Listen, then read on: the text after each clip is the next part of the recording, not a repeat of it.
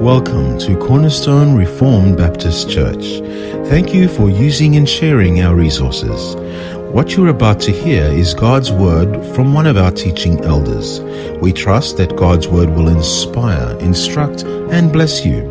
For further teachings or information on our ministry, please visit us on our website at cornerstonerbc.com. That's cornerstonerbc.com.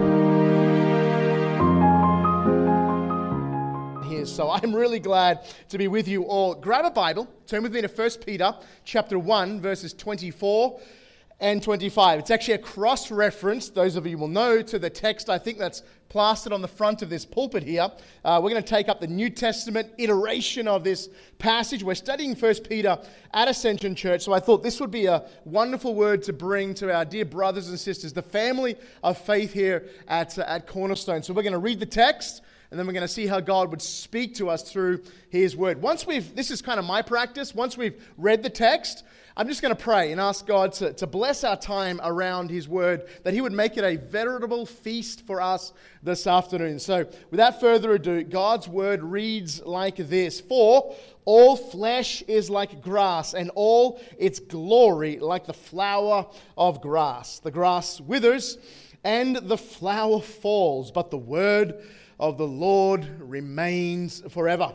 And this word is the good news that was preached to you.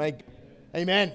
So it's pretty plain and clear that our theme, our subject today will be the Word of God. And I have to say, as a preacher of, I think, going on 23, 24 years now, I think that there are few subjects as enjoyable, refreshing, and rewarding to preach from than to actually preach not just the Word of God, but the subject of the Word of God, from the Word of God. It just is such a privilege, and we have that privilege together today. And what Peter wants us to think about is the futility of all things beside or in contrasted with the Word of God. All things in this world, in this material existence, is like grass or like flowers. And those flowers, they fall. And that grass, it withers in contrast and in light of the Word of God. This is a beautiful phrase. It appears twice in the book of Isaiah and here in 1 Peter. All flesh is like grass, and all its glory like the flower of grass. All flesh. All material things is how you should read that. Not just on a human level, but the entire material world is reflected of as just all flesh that is nothing but grass. And even the glory, we think about when humans do good things, like the advancement of technology or new medicines or the building of empires or liberating of people. It's just a flower of the field that when a strong noonday sun comes out, it withers and it fails. So from the tiniest, almost atomic-sized bacteria to the enormity of a blue whale, the thundering of a pride of elephants, or ferocity of the Bengal tiger, a pride of a sub-Saharan lion, to the Caesars of Rome, the pharaohs of ancient Egypt, military commanders turned emperors in their wake like Alexander the Great, or Charlemagne, or Genghis Khan, or Napoleon, and modern empires that seem to be incessant in their march across the globe, like Spain or Japan or Britain. We think about all of this consummated history, and this is how it's all summarized. It is but failing grass. These who shine with transcendent glory are merely a flower. Sometimes you look out on that meadow. Maybe for most of us it's a screensaver, not an actual experience, but let's pretend we've all been there. This unhindered, unmolested by Western man, this beautiful meadow, and in this grassy field there's these little flowers that just emerging their heads above the grass, and yet a strong wind, a powerful sun, and it withers and fades. Now, that's pretty jarring. Maybe even seems a little over-exaggerated. To think about all of our human experience, all of our human history, to be just reduced to that simple explanation that it amounts to grass. And there's nothing wrong with grass. Like, we all have that family member that loves their grass a little too much. Anybody? Just me? Like, I've got this brother that mows his lawn every second day. and then goes and mows his neighbor's lawn every second. He's like, they don't like him on his block because he just is constantly in their yard. He loves grass. But it doesn't matter how much someone loves grass, right? I can see it's clearly just my family with the weirdo. You're all looking at me like, what on earth, right? Grass is fine insofar as it goes. But the contrast is with the Word. The Word. It's the Word. The Word has worn out emperors and outlasted their empires. The Word is the anvil. Many theologians, I think Charles Spurgeon maybe said it best, the Word of God is the anvil that has worn out every hammer that has struck against it. That's the Word of God. The Word has brought the world's best, brightest, most menacing and hostile to their knees. The Word searches, we know, the hearts and the intentions of man. The Word displays the open weaknesses of all flesh because the Word is indomitable, it's pure, it's living and abiding. And particularly, this Word, as we just spoke about, the qualities of the Word of God that Peter wants to highlight for us today in this text is the Word's ability to outlast and the Word's ability to be a living, vital message to those that receive it. The Word is active, therefore. The Word is lasting. The Word is enduring. Peter calls it abiding. I think one of the best examples of this that I can offer you, being a little bit of a student of history myself, comes from the experience of Paul the Apostle, when those who know their New Testament well enough know that in Acts 17 it records the Apostle Paul going up Mars Hill, the Areopagus, to encounter the philosophical, I should say, the titans of his day. This was Athens, the ancient city boasting the brightest minds. They were arrayed before the humble, broken-bodied Paul the Apostle. And Paul, armed with nothing other than the Word of God. Now, the way this comes about, we've read the book of Acts, we understand this, is Paul is in Athens, and he's somewhat imposed upon. He's meant to be taking a bit of a break. He's gone through some horrific experiences. It's time for a rest. And he says his soul is provoked with him. Remember that in the book of Acts. His soul is provoked because all the idols in the city. And so he starts to preach in the marketplace initially. And the topic of his sermons is provoking such interest that the great thinkers, the brightest minds up on the hill of learning, the mountain of education, Luke tells us in the book of Acts, they've done nothing all their time but just simply debating, discussing, and learning new things. And so they invite Paul the Apostle to come and address them. What I want to do for you this afternoon as we think about this encounter of the Apostle Paul is I want to actually appeal to an historian that I found a lot of good value in. His name's John Pollock. Many of you know John Pollock as a biographer. He's written a biography of Whitefield and other characters that we would respect. And he wrote a biography of the Apostle Paul. It's a wonderful read. If you've got some spare time, you want to read it. But I want to pull out just a paragraph as Pollock brings us into that scene of the Apostle on Mars Hill. So Pollock says when Paul arrives into that open arena of learning, that place where the human mind is elevated to its zenith, a prosecutor steps forward on a place called the Stone of Pride, and with a grave courtesy, he hid his amusement and he addressed Paul. These are the words that Luke tells us. He says, "May we know what this new teaching is that you are presenting? For you bring some strange things to our ears. We wish to know, therefore, what these things mean." Now, there's a hint of menace in those words, and historians in our midst today can hear the hint of menace because it was precisely Socrates who was condemned to death for doing what? Teaching strange doctrines. There's a word play, and you'll see this now whenever you read Acts 17 in your Bible, when the prosecutor proposes to Paul that he would give an account, he surreptitiously hides this menacing accusation. Now, we know in that speech, we're not going to read it, although that would be a great use of our time to read Paul's speech to the Areopagans of Mars Hill. Well, Paul's climax was in reference to the certain judgment to come. We know that Paul says, God has attested this to you all by raising this man, this Christ, from the dead. We go back to John Pollock, and in his own poetic way, he says, a guffaw broke the decorum of the assembly. A hubbub of voices and laughter interrupt Paul. Isn't that what Luke tells us? They burst out in laughter at him, at his expense. They'd heard enough, Pollock says. If he really thought that a man could come to life again after he dies and the earth drinks up his blood, such folly proved he was unworthy to be accredited as a teacher among the wise of Athens. That was clearly the judgment. That's clearly how it's written and depicted in the book of Acts 17. In fact, they said, "We will hear you on this subject some other time." But Paul was smart enough to know it was a polite dismissal. So Paul withdrew. Paul descends the rock with his back to the Acropolis.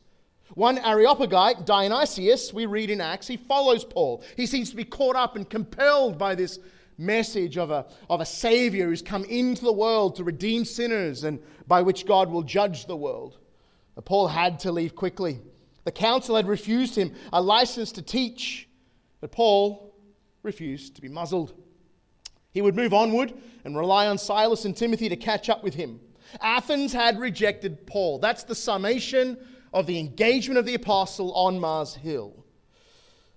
And yet Paul could never know, unless through some miracle the Spirit had inspired Paul to know. We have zero evidence of that.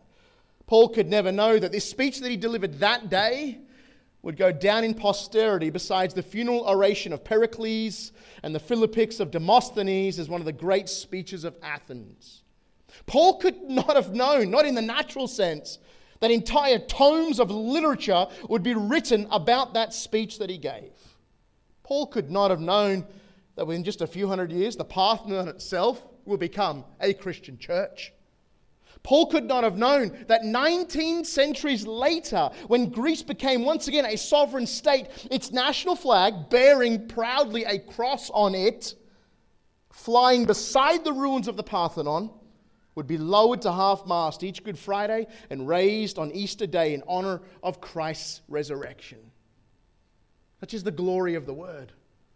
And Jesus gave us this sense to anticipate that more often than not, the Word will do its work irresistibly, but in time, in process, sometimes imperceptibly. As Paul engaged with these philosophical minds in which the likes of history has not seen, the Stoics and the Epicureans, and Paul delivers this speech, and in the most immediate account of that scenario, it's pretty easy to write mostly failure. One convert, and we don't even know if Dionysius gets baptized. Later on, Paul says, "I baptized no one in that region except, of course, the family in Corinth." So questions remain. Was it a successful evangelistic campaign of the apostle? And yet here we are 2 millennia later, and over 90% of Greeks today at least profess to be believers in Jesus and his triumphant resurrection. This is what Peter is referring to. This is the living, the abiding, the Word of God. This is the nature of the Word of God, to outlast all resistance and all attack, because all flesh is like grass and all its glory like the flower of grass, but we know that grass withers and flowers fall, but the word of the Lord remains forever. Now beyond that, Peter doesn't want us just to have really big and even intimidating and robust views of the Word of God. If you're sitting here a little bit clueless as to what we mean the Bible, just to be really clear. We mean the Bible, where God has codified and canonized his inscripturated revelation. If we think about just all these great ideas and qualities of Scripture, that's one thing, but Peter is driving us to application. He wants us to think about the accessibility of the Word of God. So Peter's next thought then, of course, is, and this word is the good news that was preached to you. We could for sure go on for hour after hour and Sunday after Sunday and week after week, month after month, and talk about how great the Word of God is. But there's a sense in which maybe we think about, if this Word of God is so grand, so noble, so glorious a power, is it inaccessible? Is it within our reach? Is it for us? If the Word of God is brighter than every star, outlasts the oldest atom in the universe, humbling the brightest minds, judging every thought and intent of every human heart, might it seem a little out of reach? Maybe it seem a little like it's just the privilege for the most privileged. Could it seem that sinners like us might not be afforded possession of this lofty thing that brings to naught earthly judges, kings, queens, and intellectuals and conquerors? The word is the good news, Peter says, that's preached to you. It is the special inheritance of the world's weakest, the vilest, the most undeserving and unassuming. It's not for the best and the brightest. And of course, it's available to them should they humble their heart and receive it. But Scripture is clear. It is to the weak things of the world that God has bestowed this treasure in earthen vessels. The power of the Word of God is inexhaustible. Its lifetime is without limit. Jesus labors this point, doesn't he? That even heaven and earth will pass away before the smallest punctuation mark of God's word will ever lose its effect or begin to expire or fade. I wonder if you've ever heard the testimony of a gentleman named Luke Short. I don't imagine many of you have. Maybe some of you have, but it's unlikely. Luke Short was an ordinary man living in a colony or the colony of Virginia in the 1700s. So a while ago. When he was 103 years old, now just pause for a moment. Almost no one lived to 103 years old in the 1700s when they didn't have modern medical inventions like, I don't know, washing your hands, right? Or Purell sanitizer or daily brushing your teeth, right? People in this day and age tended to not quite live as long as we are afforded the privilege today. But this gentleman, true story, lived to be 103 years old. And at that age, that ripe old age, he, going about his daily business, just an ordinary guy, he was suddenly struck with a memory of a sermon that he'd heard 85 years earlier.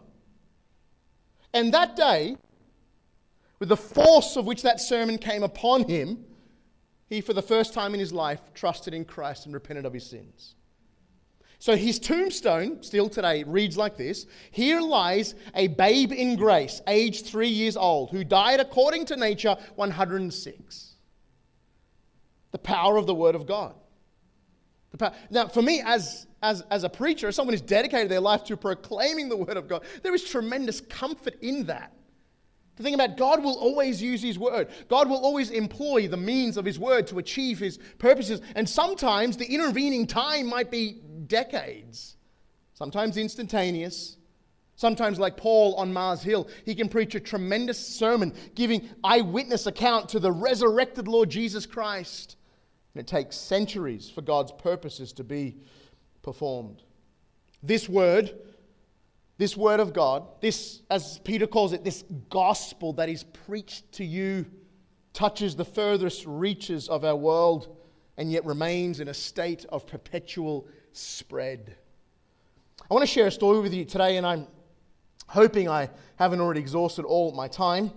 The story I'm going to share is about a missionary who went to China. Some of you may know this story. Probably, again, not a lot of you would know this story. A young missionary woman, her name was Gladys Aylward, went to China at the start of last century, about 1910 or a little bit later than that. She went and served for decades in China. And primarily what her work was among orphans and children. And in one particular season of her life, she found herself in the far northwestern regions of mainland China. Again, a true story as it's told on her own pen in her own memoirs. And she wanted to go to all the villages that had never heard about Jesus before and begin to disseminate the good news of Christ. Her biography relates this amazing story. She talks about how she wants to keep walking along these old ancient roads and wayfarers and finding new villages and outstations to proclaim. Well, the story is she sets off one day, and each day she tries to walk from one village to another and maybe find Christians to spend time with and encourage and pray and do some evangelistic work and move to the next village. And the story is that as she's doing this week on and week out, she comes at one point to the proverbial end of the road, or maybe quite literal end of the road. She says to the villagers that she's staying with, she says, "What's the next village? Or what's down this way?" And they said, "Literally nothing." She said, "That can't be true. There's got to be something. After all, the road is here for some reason, right? Like, there's got to be something down there." And they all cautioned her quite strongly, don't experiment with your own livelihood and trying to attempt to walk that road. And she was determined. And so a medical doctor, a Christian in the village, decided he would accompany her. And so they began walking. First day, second day, third day, fourth day, nothing could be seen. In fact, the fifth day, there was nothing, just clear mountain air of emptiness. And they kept walking. Now, the doctor who had accompanied her had only promised to go with her for 5 days, and then he said, I'm going to turn back. That's about as far as my extremity will allow me to go. But they get to the 6th day, and he says, well, I'm up for more walking. And they get to the 10th day, having seen no one and no sign of civilization at all. And at this point, they've entirely run out of all of their supplies. So Gladys gets pretty desperate. She says to the doctor, his name's Dr. Huang, she said, we desperately need to pray because now we're quite at our extremity, not just insofar as our supplies go, but as our energy and our patience and our livelihood. It seemed like all of the warnings of the last village were starting to materialize. I'll read it in her own words. She said, we threw our bundles down. I knelt down and I said, dear God, have mercy on us. Have mercy on us. Can you see what kind of a plight we are in? Give us food and shelter for the night. And then very calmly, the doctor, Dr. Huang, began to pray, oh God, send us that one person that you want us to tell about Jesus. We've witnessed to no one for so long, but you have sent us here for the very special purpose to tell someone about Jesus. Gladys said, I felt ashamed because I was praying about my material needs, but the doctor was desperate to remain on the purpose of mission. After a few moments, I said, shall we sing a song? They began to sing a Christian hymn to God. So we sat and sang, and our voices carried far into the clean mountain air. Suddenly, Dr. Huang jumped to his feet. He yelled out, there's our man, and ran off before I could stop him. He had rushed off to the mountainside, and next I hear him shouting back, come on up, I have found our man. At some point wondering whether starvation had begun to make him delirious. Gladys said, I scrambled up to my feet. I began running toward his voice was coming from, and there, leaning against a rock, was a Tibetan Buddhist monk. I stared from him to Dr. Huang because I knew that monks were not allowed to even see, let alone talk or interact with women under any circumstances. She says, I said to Dr. Huang, did you tell him I was a woman? Yes, but he invited you and I to come and spend the night in the monastery, and that is where we're going to go and spend the evening. I hesitated, and then the monk, spoke to me in an accent I could perfectly understand. He said, we have waited so long for you to come and tell us about the God who loves. She said, my heart jumped. And without another word or any hesitation, we followed our guide up the path down the other side of the mountain.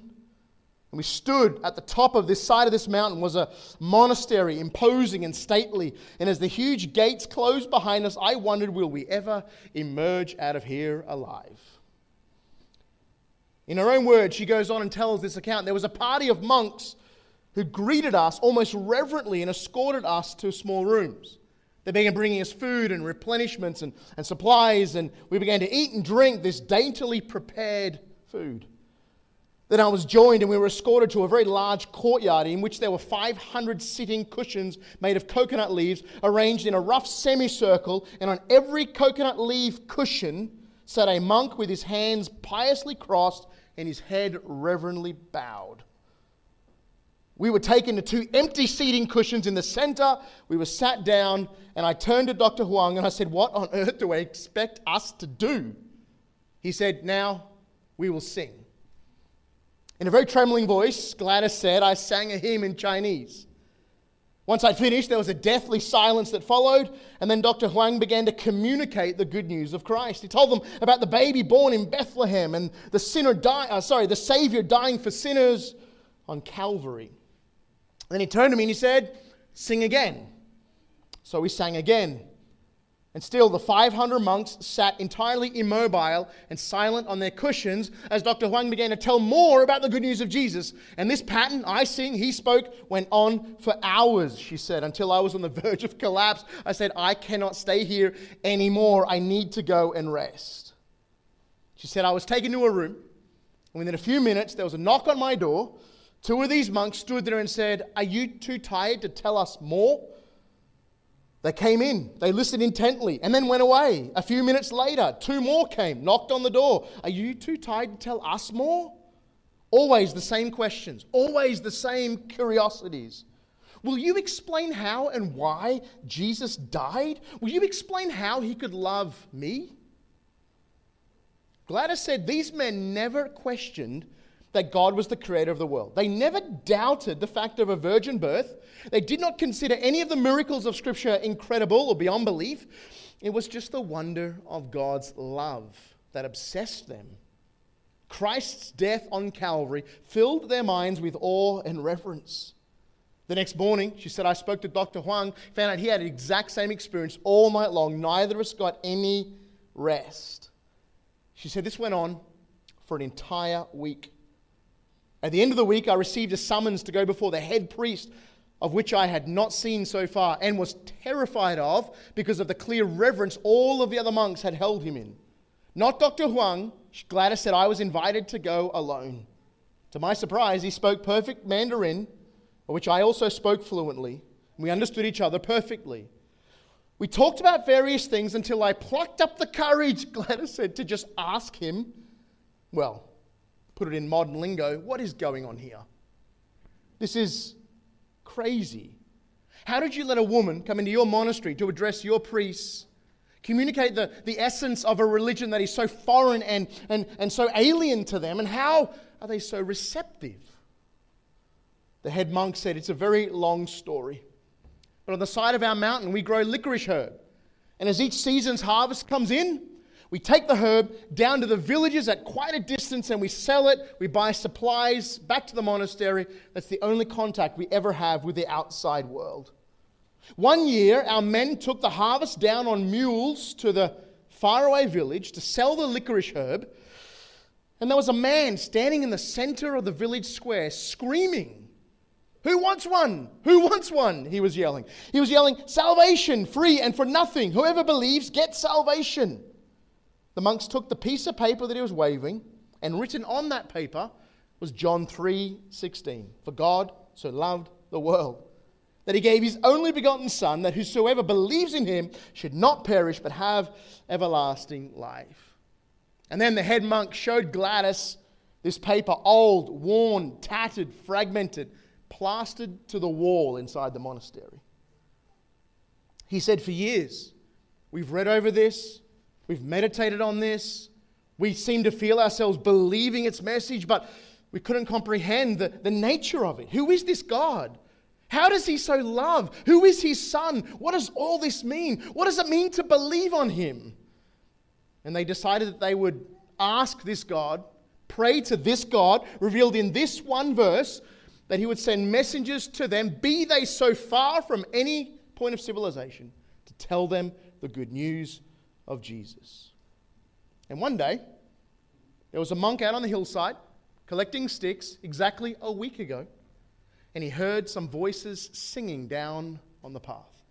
And he knew in an instant that only people that knew the God of that verse would be people who would have traveled this far and be singing hymns. We raced down, we grabbed you, and the rest is the week that you have here experienced. He said, we've believed all that you've said, all that these sacred scriptures have contained. We have not found any reason to doubt this record. Gladys summarizes the story by saying this. Dr. Huang and I were privileged to be used of God as his messengers to share this gospel in this place in his appointed time. We leave the rest to him and the work of his Holy Spirit. Gladys says, I've often wondered what happened to those 500 monks. The fact that many of them believed and trusted and even received salvation, she says, I have no shadow of doubt. God's love had prepared the soil to receive the seed of the word. Only eternity will ever tell of the result, she says, of the strangest week I've ever spent as a missionary in China. The Word of God, penetrating, pursuing, revealing, enlightening hearts and minds. And Peter says, this Word of God is the gospel that was preached to you. This gospel. Now, the greatest travesty that we could experience here this afternoon is labor on about this point. The gospel, and yet at no point talk about the gospel. A number of years ago, I was privileged to attend a conference not far from here, actually further down the Gold Coast. The entire conference was pastors all over Southeast Queensland to talk about the gospel. You can imagine every session, right? Gospel-centered worship in church, gospel-centered communion, gospel-centered seating arrangement, gospel-centered bulletins. Everything was gospel-centered. And I was there for 4 days and not one person at least simply articulated the gospel. My heart was broken by this. It was the conviction of the apostles, put most plainly and simply in the words of Paul in Romans 1, the gospel is the power of God unto salvation to all who believe. Not messages about the gospel or around the gospel or referencing the gospel, but the pure, unadulterated message of God's love for this sinful world, that He would send His Son, who would live sin-free, yet die as an atonement upon the cross to redeem and ransom all and any who merely appropriates that by grace through faith. That this Jesus rose from the dead in victory and triumph and leads captivity captive. He leads us in triumphal procession because by grace are we saved. This is the gospel.